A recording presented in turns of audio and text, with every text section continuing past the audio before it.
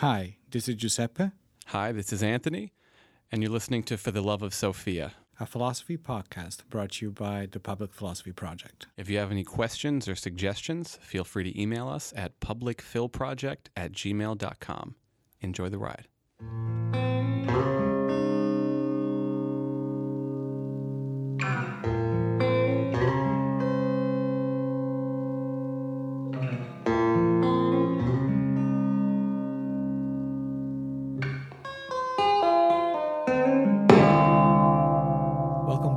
Welcome back, guys. We are here for part 2. Still talking about beauty. Still doing that. And in the last section of the last episode, we focused a lot on this idea of sensory qualities. Yes. And things that were maybe caused by sensory qualities, specifically about people. But we haven't talked about the sensory quality beauty types applied to non-people, like to objects and art, for example. And B, we didn't talk about the non-sensory qualities of beauty applied to people and other things. So we were saying a bit at the end of the episode, this mind beautifulness, so to speak, right?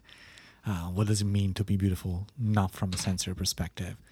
But probably the best thing to do is to start talking about the beauty in art, for example, or in objects, things like that. I think we're going to have an easier time. Yes, definitely an easier way. time. And I think that a classic way to start with is how do we recognize that something is beautiful and what a piece of art is, first of all, beautiful versus what is not. We have and I'm reminded, of course, of our colleague that hates postmodern art. Yes. And saying that that's not art and that's not, because there's nothing beautiful. I think that the ultimate argument that it was making is there's nothing beautiful about this. Agreed. And therefore it's not art, because art has to express beauty. The point, well, first of all, I don't know if that's true, that art is to express beauty necessarily, but even more, I don't know. And I think he had a very specific idea of what beautiful beauty is within art. It cannot be anything conceptual, for example. It seem to imply that there needs to be something canonic, let's say, about a piece of art. Like Duchamp's cannot be, it's not real art. Right, because it's not approaching the capital G good. Exactly. Yeah. So he's not here, so we're not going to debate him.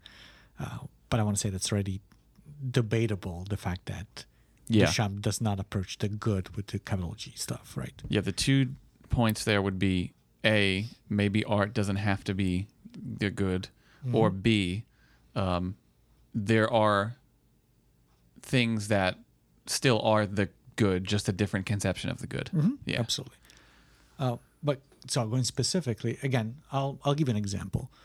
I had a really hard time with some art, some paintings, for example. I had a really hard time with Pollock for a long time. Okay.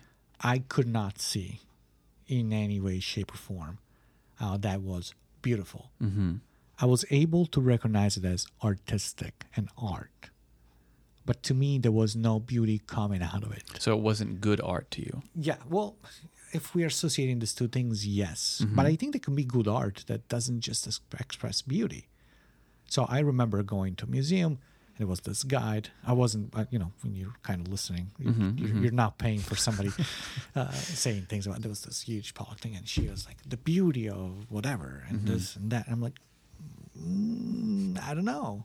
So now it's different. Now I get it.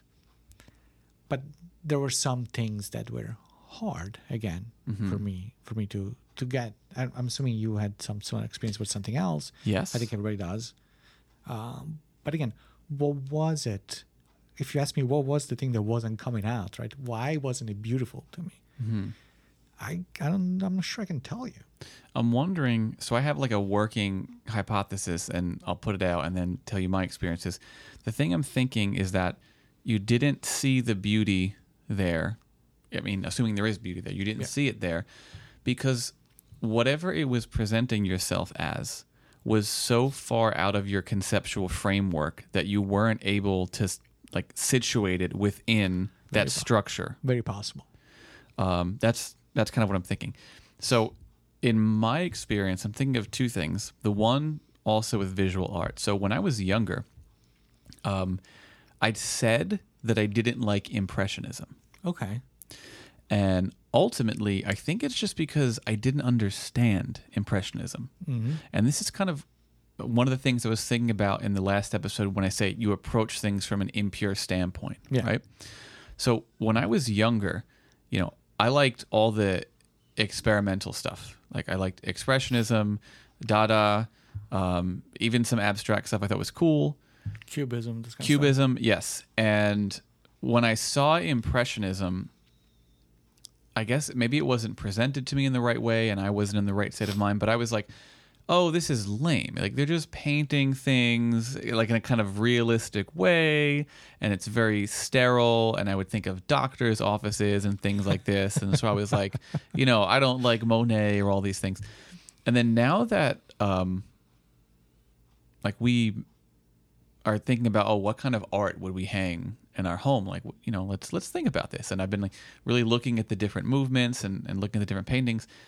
I actually really like a lot of Impressionism because I realize it's not what I thought it was, because it's about creating a mood and using light. It's the phenomenology of painting. Yeah, it's like how does it appear to you, right? Exactly. How does it give itself? And so it's the artist just playing with light in all these different ways, and you look at a piece and it immediately puts you in a specific mood, and you're like, oh, this is capturing some emotion. Yeah. And this is why it's like the precursor to Expressionism. Absolutely. Because it's expressing something. Absolutely. So that's an instance of where there was a shift because of like a lack of information, lack of education, right? As you said earlier. Yeah.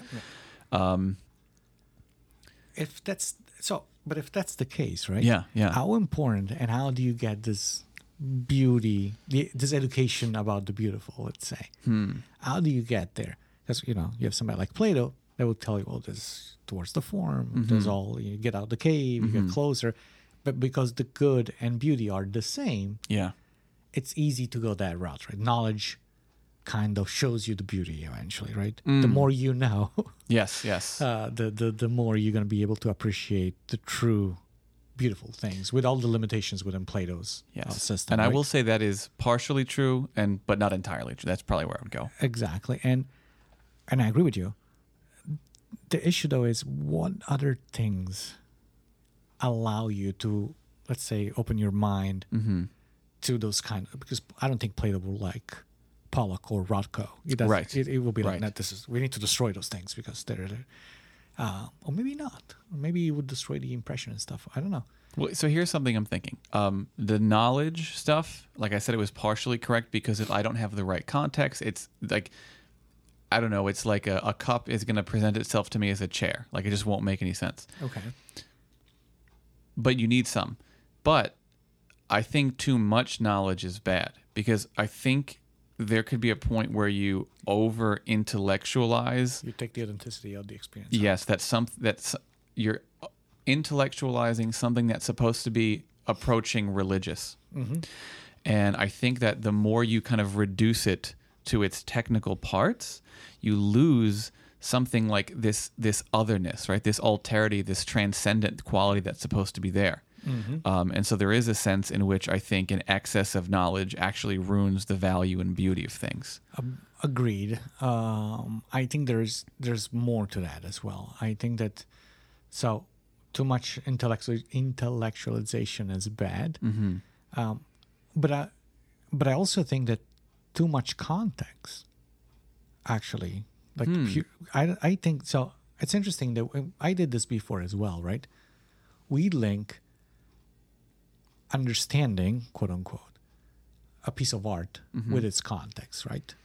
In order for us to see the beauty of that piece of art, we said you need your context, otherwise you're not going to be able to access it.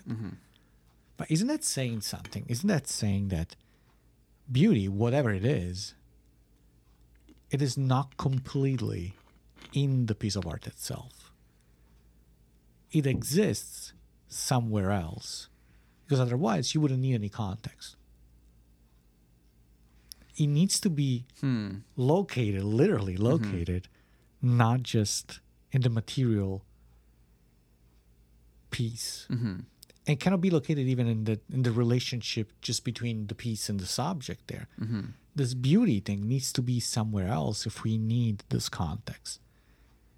And even if we need this, the ideology that goes behind it, right? Even if we need to understand, in order to get the beauty, we need this frame, this conceptual frame which we're talking about. This is why I didn't understood Pollock.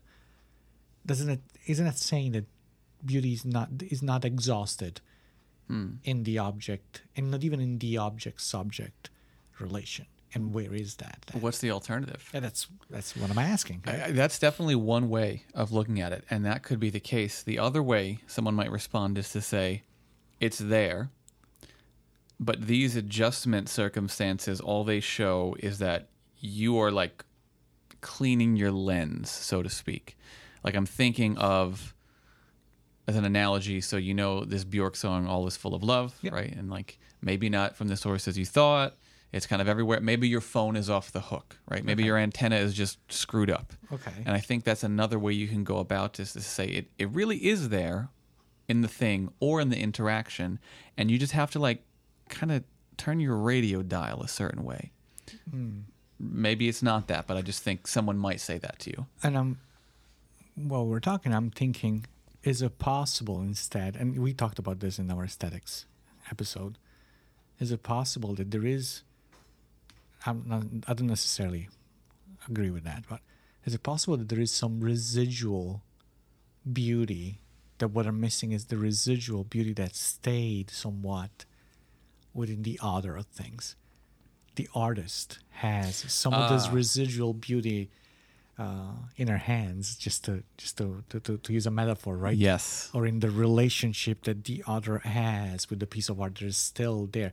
And you can access completely this beauty when you uncover that relationship that's still there. Which again, I'm not necessarily in agreement with that, but maybe that's the uncover. But this is why people like love artists. Like when you love a band, when you really love a band, well, I can speak for myself, but I think a lot of people are like this.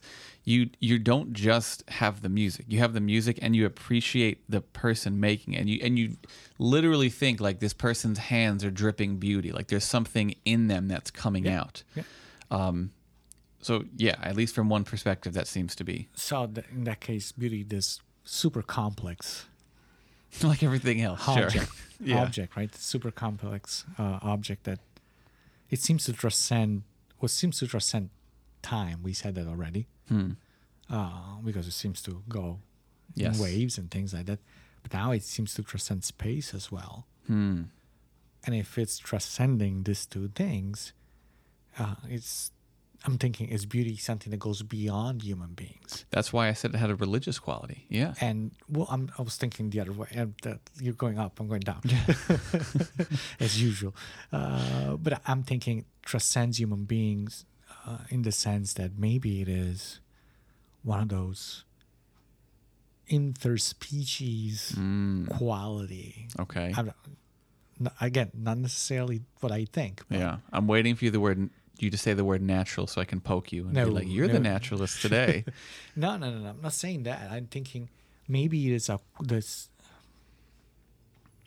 maybe it's this thing that doesn't necessarily exist in nature, but that once it's created, it floats into the space that's not just confined by human beings. There's just something in the ether, so to speak. It's like plutonium. Once is around, it's around for everybody. And you can die of radiation poison no matter if you're a rat, a human being, or unless you're a cockroach, pretty much you die. Yes. But I like that image of beauty radiating. Right. Yeah, the plutonium, nice. Right. Yeah, true. I mean, yeah. And I mean, it could be radiating. And to tie that into what we were saying before, it's like, well, what makes that radiation happen? What is the locus of the radiation in the experience of the artwork or whatever? And we talked about information and the role that can play and the harm that could play. But what else is that? What draws you to a piece of art? So we said that at least for me, it was something about a mood it puts you in. And I certainly think that's the case with music for me as well. Like it kind of creates a headspace, right? And then for the time being, you kind of disappear and you're just floating in this headspace. And there's something about that. And maybe we could try to explain what that is and what else goes into it besides that. Yeah. So, and I'm wondering if, since we're talking about mood, then maybe this whole thing, where this thing comes from, right, is a unique, hyper, how can we say, specialized place that happens to be, and it's not, okay, rewind. It's something not permanent. Mm-hmm. So, rewind again. Beauty, I think that, so if my best attempt to describe what we're talking about is saying that beauty, which is nothing new coming from my mouth, beauty is not a thing, but is rather performance or something that's happening, and is not permanent, is impermanent, and this is what makes it actually one of the things that makes it beautiful. It's impermanent, and it's tied not to my personal taste, but to the specific condition of each individual in a specific given moment. And this is why. So sometimes people think, well, the Mona Lisa, you like it, I don't like it, therefore it's not, the beauty is not in the Mona Lisa. Right. The beauty is in my eyes that I'm looking at. I think that that's a mistake. And I think specifically that the thing is, beauty is given, it exists, it comes into existence in a specific moment for me when I'm in front of the Mona Lisa. And maybe when you experience that, you weren't able to ignite that thing. It didn't ignite that thing because that day you had a stomachache, or because that day the light was striking the painting. Yeah. As Husserl would say, you didn't have the optimal conditions. Exactly. Yes. Exactly. So we need to be in the optimal condition to that thing to be created and come out. Again, does that mean that? So that means that there needs to be some specific conditions to be met, right, for these things to pop up. But that and at the same time that many things can produce that go beyond the painting or the music or the person. That will also justify why we love different people, and we think that people are attractive. While you can think that a specific person is attractive, I think it's not. It's not because the person has or doesn't have that quality, maybe. Even though certain qualities need to be met, right? Of course. But it also has to do with the entire, you said mood, right? The entire situation. And the impermanent aspect of it, I think, is fundamental. I think we have a hard time considering beautiful things that are never going to change, are always going to be here. I think that we don't have that many aesthetics essays on rocks, because they are permanent, or at least they change at a rate that's so. And the fact that beauty is fleeting, right? Think again of human beings. Young, beautiful, then there's the decay, eventually you get, I'll talk about myself, that eventually, not that there was ever anything before, but it's gotten worse, right? And this is why we have museums. We try to preserve things. Absolutely. Yeah, I think the stuff about the optimal conditions, I'm very much on board with, and I think that ties into that idea I was saying before about you have to adjust your antenna. Yeah. But also you have to adjust the things around the antenna that give the antenna things, right? So it could be, I make sure I'm not super hungry, I'm not preoccupied with this thing happening in my life, I'm not feeling sick, I don't have like finger pain, the light is just the right way. Yeah, so I think it's the combination of the external and the internal conditions like meeting in this equinox that produces this beautiful happening, whatever you want to call it. Yeah. And with regard to this idea of the fleetingness, right, or the transience, I absolutely think that's part of it. And I think that's related to something I was saying earlier a little bit about attraction, because I think we're attracted to things you want to get back. Mm-hmm. Right? You're trying to preserve. The idea of museums, I think, was like a good way to explain it. It's like, because there's something about loss that is at once painful but also beautiful. Mm. And then for this reason, I actually think that there's a tying in between beauty and pain. Mm. I kind of think there's I don't want to say a fine line, but I think in at least specific instances, they are certainly interwoven, because you could say things are sad, like profoundly sad, and yet indescribably beautiful. Or so beautiful that it hurt, right? It hurts. Something like that. Yeah. And I think of, the American Beauty scene, for example, right? Mm-hmm. Where they're watching the bag and he's like, sometimes there's just so much beauty in the world, I can't take it. Mm-hmm. That, or when you think about a tragedy unfolding, you're like, this is so deeply gripping, Romeo and Juliet, right? To use one of those, the tragedy, the Greek tragedies as well. There's something, yeah. No, I can see that connection, right? Mm-hmm. I'm wondering at this point, I'm wondering if beauty at this point is really tied to the fact that things are fleeting, right? That the fear that you can lose these things is what makes you see how beautiful they are. And if those things were not, again, I think it must have to do also with, let's think about relationship with your partner, right? Mm-hmm. I think that when bad things happen in a relationship, right, when some people start cheating or things like that, and it sounds like almost like cliche, right? You get used to the fact that this person is always there, right? Mm-hmm. All of a sudden, you think that you cannot lose that, and you stop seeing the beauty in that person. Therefore, you look for something that's fleeting by definition, right? And that's when you get in trouble.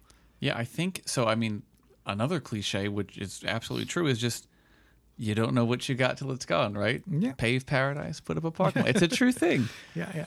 And it's I think it's very, very, very interesting that we're landing to this, because then all of a sudden, beauty is this impermanent object, not permanent, easy to lose, in existence only under some specific conditions, and yet not completely subjective. Yeah, and I mean, and I don't know how we justify this, but no, it's definitely tough, and I think that there's another way you can talk about this. So you might say, oh, the goodness of it exists, or the value of it exists within the scarcity. Kind of how when we did the existentialism or whatever episode, when we were talking about, why you value life. Like it's in part because it's finitude, right? Yeah. But we're talking about the transience of beauty, but some people would go the opposite direction. They would say, like, and I'm thinking the religious perspective, right? That God and all things godlike are beautiful precisely because they're permanent. They're permanent, exactly, right? Exactly. And they're this grandiose thing that's never ending, and it's beautiful in one sense because it's perfect, and also because it's a contrast to what I am, right? Like I am finite, therefore I am drawn to the infinite. And so there's another idea of attraction, which is this idea that opposites attract, right? The limit wants to go towards the unlimit. And for all I've said, I agree with the transient part. I do think there's something to this as well. So I will distinguish these two situations, I think. I'll go Kant route. And I think that there is a distinction between what's beautiful and what's sublime. And in that case, I think that the religious vision of beauty, for example, right? It kind of assumes that you could, or you can, kind of lose yourself completely, kind of disappear into this larger thing that's this beauty that emanates from God, Yes, right? yes. So in reality, the thing is, I want to be part of this whole that's there.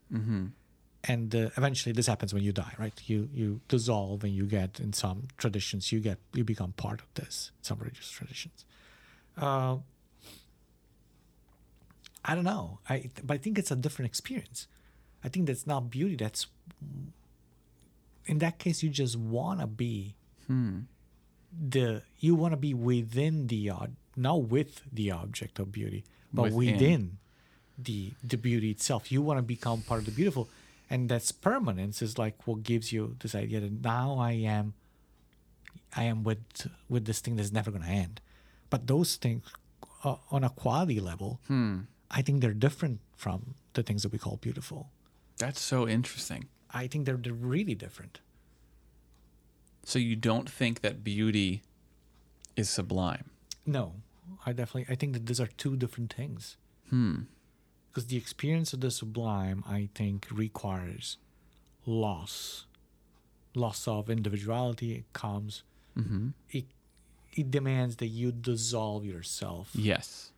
Either temporarily, but preferably forever into this beauty that is this experience. You become the experience. And I think that sometimes ecstasy is part of that, right? Not Sure. the drug. just popping e-pills all day. But yes, so I think that is part of what you're looking for, right? Which I think is a different experience than the experience of beauty. This is very interesting to me because kind of a little bit talked about this in the past, but my take on aesthetic experience is precisely that thing you described. So the sublime part. Which is dissolving into the happening such that there is just a feeling going on where like the conscious self disappears into something that is larger than it. And that's the experience. And so this is an interesting thing we're revealing, is that I think for me, beauty is an intrinsically sublime thing, even in those moments that involve transience and loss and tragedy. Because I think what I would say is something like, in those moments, yes, finitude is showing itself, but it's also showing itself as being imperfect, like in comparison to the infinite. And so I think of, I mentioned the American Beauty thing. There's this other lesser known quote where, the kid's talking about, one time I filmed this homeless person. I don't know if they were dying or something. And the girl was like, oh, that sounds terrible. That's so, like, how could you like that? And he's like, no, it was beautiful because for a moment he said some line about, like, it was like God was looking at me for a moment. And there seems to be some relation for me between the finite and the infinite. And I think it has something to do with the fact that, like, everything is so fragile, and you kind of look at the fragility and you look at it with a kind of a combination of feelings I don't even know how to describe, but something like sadness, but something like wistfulness, but something like reverence for something that's greater than everything. And it's very hard to capture on the spot like this in a few words, but this does seem to be a big distinction, and I'm like kind of fascinated. I understand for beauty not being that. Like, that's kind of, I don't understand that. Well, I think you do. Do I? I think you do. Because I think that you are, maybe not, but I'm not in your head. So no, I like hearing. But I think that you are conflating two things there, right? One thing is the thing that I was calling the sublime, right? But then at the end of the day, I'm sure that you're able to look at a person, or to look at a woman or a painting and recognize its beauty there without losing yourself in that. It is possible for you to do that, right?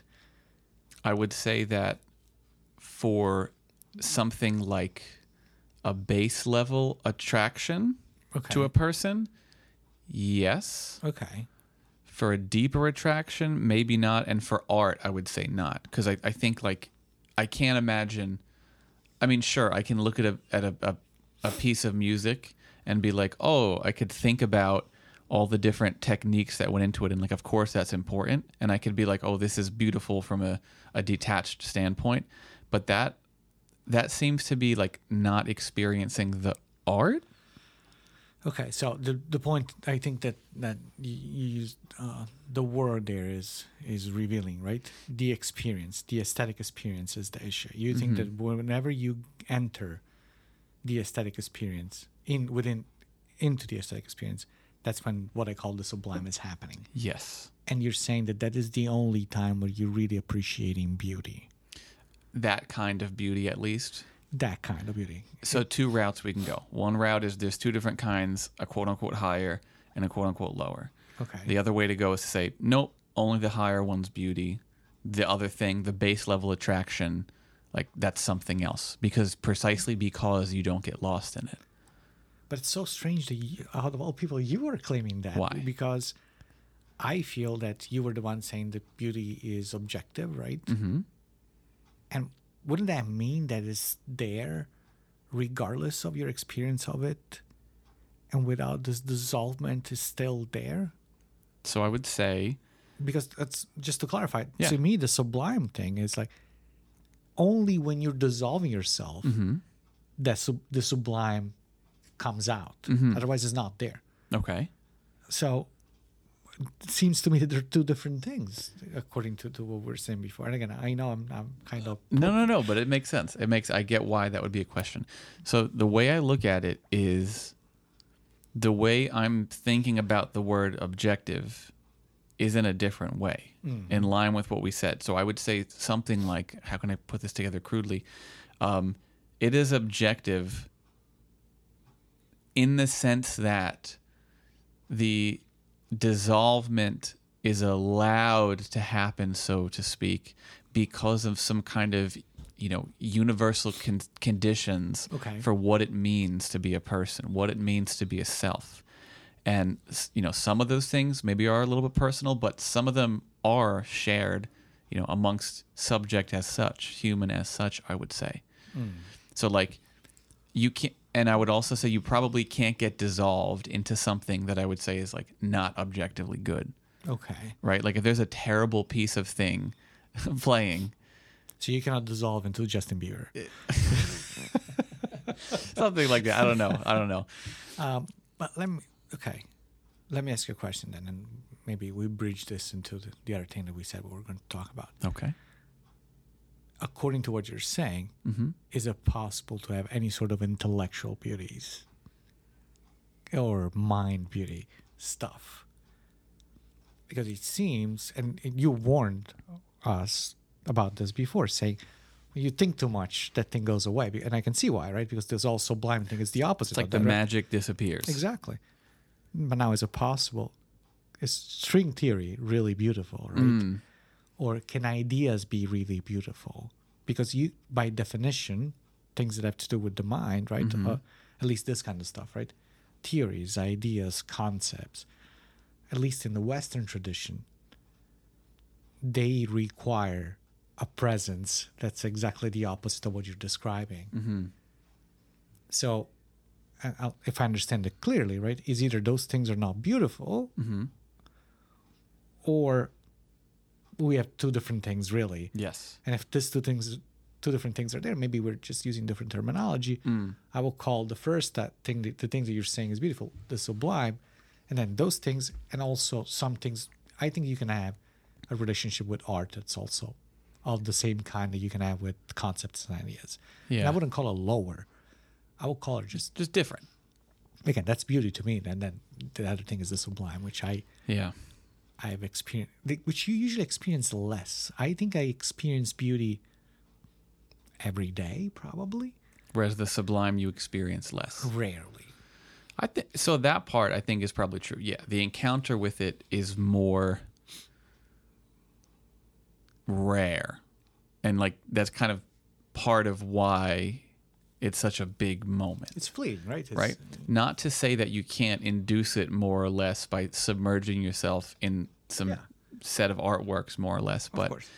I mean, maybe there are a couple of ways around this. You could say, okay, well, when the scientist says that string theory is beautiful, like they're just using language poorly. It's a metaphor. They really mean, oh, this thing is, it accomplishes every goal we ever sought to accomplish as scientists. It's functional. Yeah, to go back to, so it is so functional It's like a well-oiled machine. Like Yeah. it's a motorcycle running perfectly, And that's beautiful. That's what they're saying. Okay. Yeah. The question is that beauty or not? But I So if you're asking me, do I think there can be a sense in which a well put together structure is something to be in awe about? Yes, I do think that, because I appreciate craftsmanship, and that okay. like besides the sublime experience of artwork, I will be like, but if you understand like how this part fits with this piece and how this fits into the album as a whole and Yep. the saga as a whole, like yes, all of that stuff I'm interested in. So maybe these are A, you say two different sides of beauty. Okay. B, you go your route, you say, nope, it's the sublime and the beautiful. And when you experience that one, it's sublime and not beautiful. And when you experience that one, it's beautiful and not sublime. Or the third way is to say, yep, there's the sublime and the beautiful. Some beauty is sublime. Not all beauty is sublime. Okay. I have another question. Okay. Where does philosophy fit? Meaning, can work of philosophy be beautiful, and have you and or are they sublime, and or are they sublime? I would Sometimes. say the initial thing I'm thinking, there were two lines I'm thinking is, maybe you could just say philosophy itself is not beautiful or sublime, but it is the study of the sublime or the beautiful. Okay. That's Because I don't get lost in philosophy. I have had though. It's strange that you have. Yeah, I mean, in the way that I'll pick apart something analytically, I get that, like, right, like I appreciate this structure and I think everything's great and I love thinking about things, and yeah, of course, like it's something I have a drive to do, but I've never dissolved into. So it's never happened to you that you're reading, I don't know, whatever, and you're like, first of all, you're like, whoa, this is like really, really, this is beautiful. And has ever happened to you that all of a sudden you're looking at the clock and it's like, what do you mean? I've been reading for 5 hours and I haven't noticed, and I'm so, and then all of a sudden, and then I don't know, even years later, you're talking about something and this thing comes out of you. The things that you read comes out of you. It's part of you, literally. It's become part of your way. Because if anything, I think that's partially the sublime par excellence, right? Yeah, maybe there's something there, because They become, I mean, there's some pieces of philosophy that have become me and I have become them that's true. unconsciously, probably, right? And what's more dissolvent than that? Now that I think about it, there have been things that I read where I'm captured by the way something is put, right? Like, for example, if I'm reading, and some people would be like, you're crazy if you like this, but I'm reading Heidegger, right? And then he'll have a piece called What is a Thing? And I'll be like, whoa, when I'm reading this. And I do just participate in the mental activity that he's taking me through, or just reading like, what is being?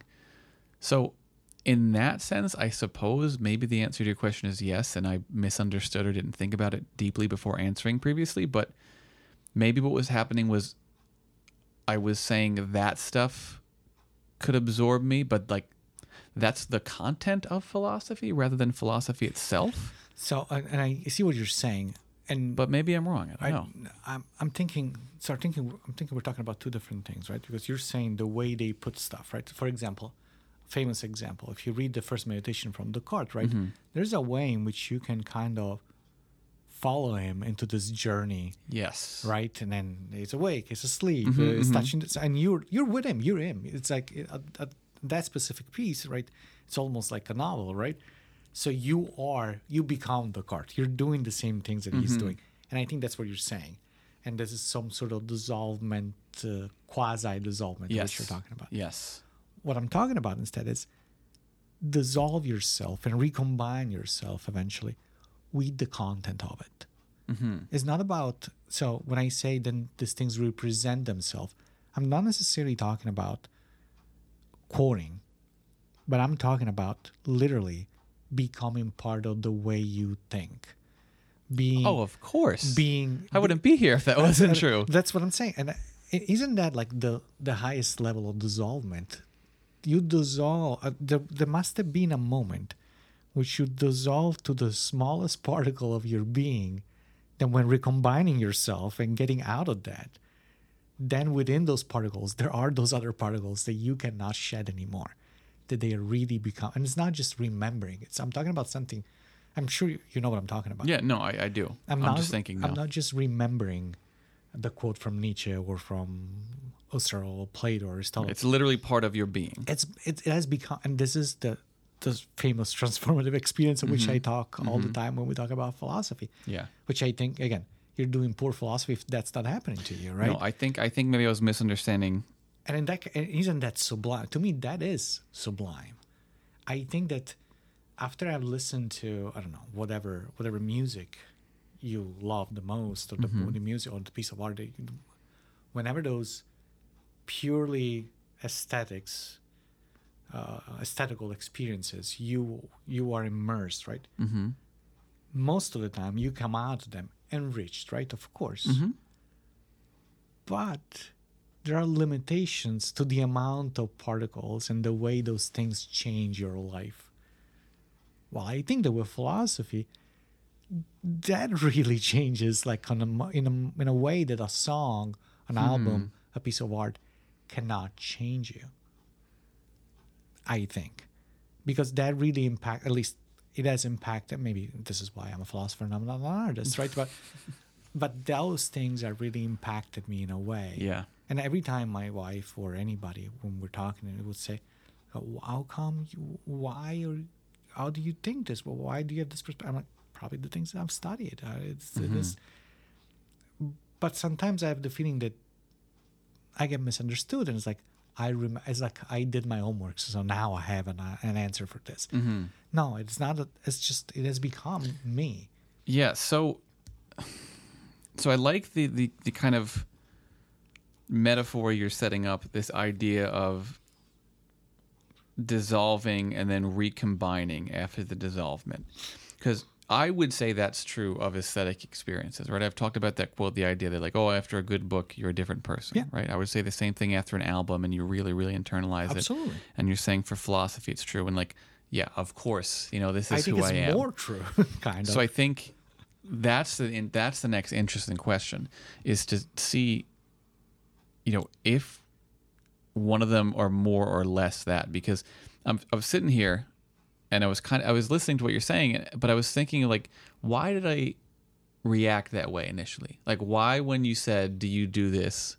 did I say no? Mm-hmm. And I think the reason was because the kind of dissolvement associated with the aesthetic experience is non-analytical. Okay. Like, you literally kind of turn off to anything. I'm not thinking of some particular, I don't know. I'm not actively aware. I think, yeah. Go ahead. Whereas when you're studying philosophy, it's exactly the opposite. You are hyper analytic and hyper aware. And I think that dissolvement comes in two different forms. I was thinking that might be the next step for us to go. I think that the aesthetic, the sublime, the dissolvement in the sublime that you get with a piece of art or music and things like that, it comes from outside in. While the dissolvement that you have with philosophy, it comes from the inside out. And I think that is why the philosophical one, it is more, how can I say, severe, I would say, than the aesthetical one. And by severe, I mean that you dissolve to the smallest particle again, if you want, to the point that you don't recognize which one is you and which one is not anymore. Much more than you would do with an aesthetic one. Because again, you have to I think about it this way. As you say, you're analytically going through the text, right? You're reading those things. Your mind is very much on. Yep, I'm just connecting categories and looking at things. Yes. And when you go to the next level of this and you dissolve yourself into this realm, right? All of a sudden, you really are not there anymore, because this part is completely immersed in that. It's like baiting into this other stuff. While instead, in the aesthetic experience, you're just suspending this other, the mind aspect. That actually, for you to have a full aesthetic experience, your mind, the analytical part of your mind, needs to be removed. It cannot be dissolved in there because otherwise it will disturb the whole thing. Yes. So I think that it is more severe and more complete, the dissolvement that you had, the intellectual dissolvement that you have with philosophy. And again, once more, I like those things, so maybe that's why I'm thinking. No, I'm wondering a way we can explain this. And as you're explaining that, I was thinking of Heidegger, and he has this idea of, and we'll do phenomenology another time, but this idea of like equipment, right, which is a type of thing you use for the sake of something, for the sake of something else, for the sake of something else. And the idea with equipment is that it's a thing you do, right, which is an active thing. But when you get good at it, it doesn't feel active. You kind of get lost in the act, right? Like, so you talk about hammering, like you don't think, oh, at this very moment, I will hammer with this force at this, and like you just do it. And the more you think about it, the more you screw up. Or think about like if you're a basketball player or a guitar player, like before you're good at it, you have to really analytically think about stuff because, like, okay, I have to bend my knees the right way and shoot. Like driving is the perfect example. Driving a car, right? Yeah, you get your hyper-aware, or you're like, I have to do this thing with my fingers to make sure, like, I could change this chord. But it seems like you get to a point where after the analysis, it no longer becomes like something you have to try really hard for. It almost becomes like second nature. And in that case, you are just flowing. And this is it. It seems to be a different thing. Yeah. But you're not fully dissolved there. Like you're just flowing with it. Yeah. There's like, wow, this is an interesting distinction. Because I think now we're distinguishing three things.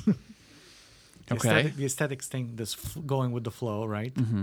And the philosophical dissolvement, and I think beauty is in neither of those things. I think we have two forms of sublime, and one thing that's just.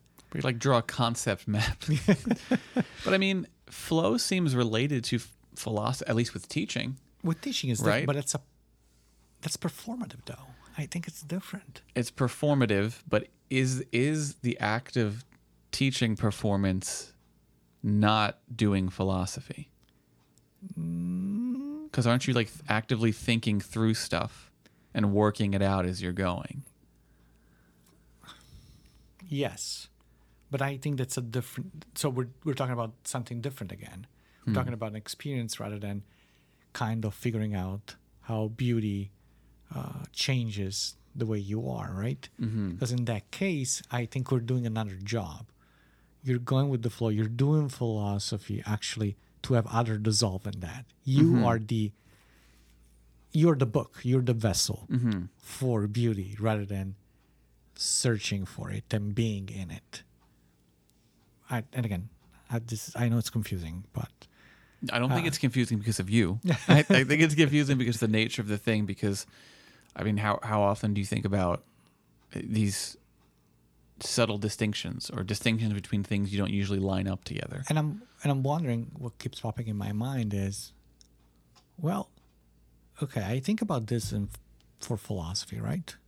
And I can totally see an artist telling me, you know what you're talking about, because the real, and I'm not saying the one is more real than the other. I think that again, the dissolvement in philosophy is more severe and more complete because even the rational part of your mind needs to dissolve, while in there you just need to exclude it. But I can definitely see an artist telling me, no, but the aesthetical kind of dissolvement is the one that really gives you access to sublime. Just call your philosophical thing something else, right? But I'm wondering if somebody who studies or is deeply in love with another discipline or something else can claim that they dissolve into that as well.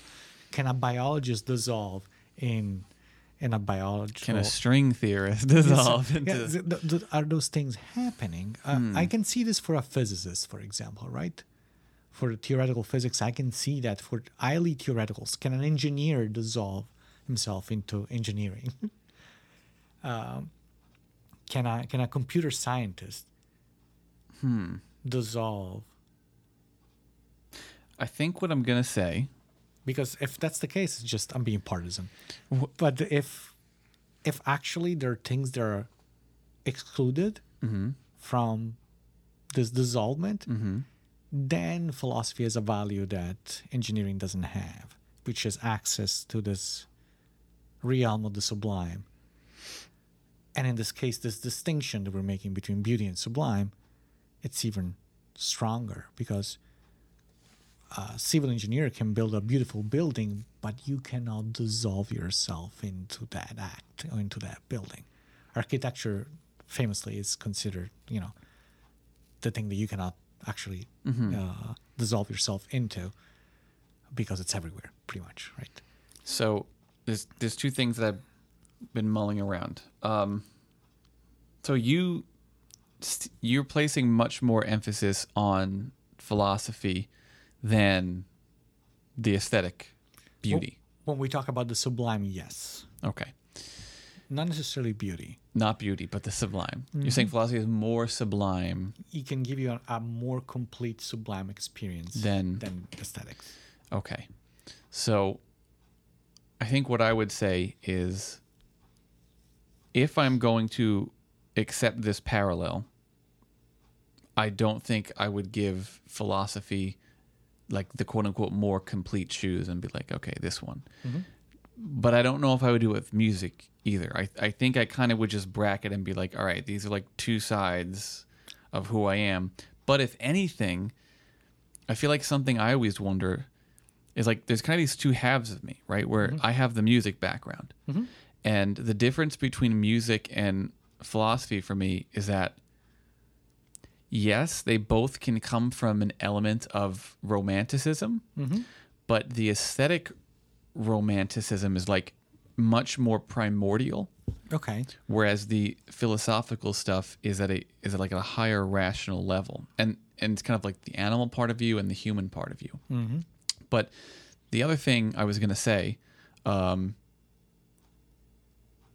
between this distinction between the beauty and the sublime and philosophy, maybe what I would say to get around this issue is that when you're philosophizing, that is flow. And maybe there's something beautiful about that flow. There can be beauty in the flow. Yes. Whereas, so I would say there's something beautiful about the flow of philosophizing. Whereas I would say the aesthetic experience is experience of the beautiful. Okay. Can you have an aesthetic experience by watching somebody's teaching? You can certainly have a transformative experience. But can you be a spectator and be like, wow, the way this person is teaching is beautiful? Can you have an aesthetic experience of somebody? Can we agree that you can have an aesthetic experience, and I know we can, when you look at an actor acting in a movie or at a theater, right? Yes. That the actor is it's exactly going with the flow, right? Is acting. For our form of acting is teaching, right? So I think it's possible to equate. You can watch somebody and be like, whoa. Yeah. That's a reasonable comparison. I think that's similar, right? So in that case, again, we are the vessel, and somebody can be observing us and see that. But of course, we haven't even scratched the surface of this whole thing. No, yeah, and now I'm just in my head now thinking of this distinction between beautiful versus the beautiful. That's also another one that we didn't touch. Beauty in versus beauty itself. If there is such thing. Again, is there? I mean, I would say yes. But I know we'll go on forever. Yeah, and I think that's to kind of wrap it up here. I think that we have uncovered, as usual, more issues than anything else. Of course. But I think that's a good guide. I think it's possible to start thinking of the different ways in which we actually experience beauty. Again, we distinguish the sublime, we distinguish it from the beautiful, and then we were talking about this distinction between what's beautiful and beauty in itself. But I'm also thinking that, again, how important are those things? And how important, think of a system of values that you might want to build there, where beauty is important, and when this dissolvement, this transformative experience is valued more maybe than informational stuff, right? That will completely put upside down our educational system, Yes. our lives, and Yes. all those things. So if beauty is a value, and we discover that beauty is more in some things than others, and the experience that you get from some things are different than the experience that you get from other things, then we have a lot of work to do to figure out which way we're going to go. Yeah, because if beauty suddenly, takes the place of something like information Or utility. or utility in the value hierarchy, then that alters everything built on each subsequent layer. And at the end of the day, the structure winds up looking like totally different. Absolutely. And I always think about this. If you want to do at home, some sort of a thought experiment, right? Build a society based on the fact that the major value is not utility, it's not what useful, but what is beautiful. And take a look at what society will look like. From the most basic things, think of which jobs will be paid more, to how do we behave with one another, what will we do, what we will do with, in politics, relationships, where do we spend our resources. Things will change drastically, I suspect. Yeah, and we didn't cover things we didn't get into the beautiful soul, so to speak, of people. Absolutely not. And we didn't even get into the beauty, well, a little bit, beauty's in the eyes of the beholder stuff. And we didn't talk about the non-sensory stuff. Well, we did talk about the mental stuff, but not the beautiful soul stuff. Yeah, no, we didn't get into the character. Well, we could have gotten more. Yeah, well, I think it's long enough. Maybe we'll come back to beauty one day. Yeah. See you later, guys. See you around. Bye.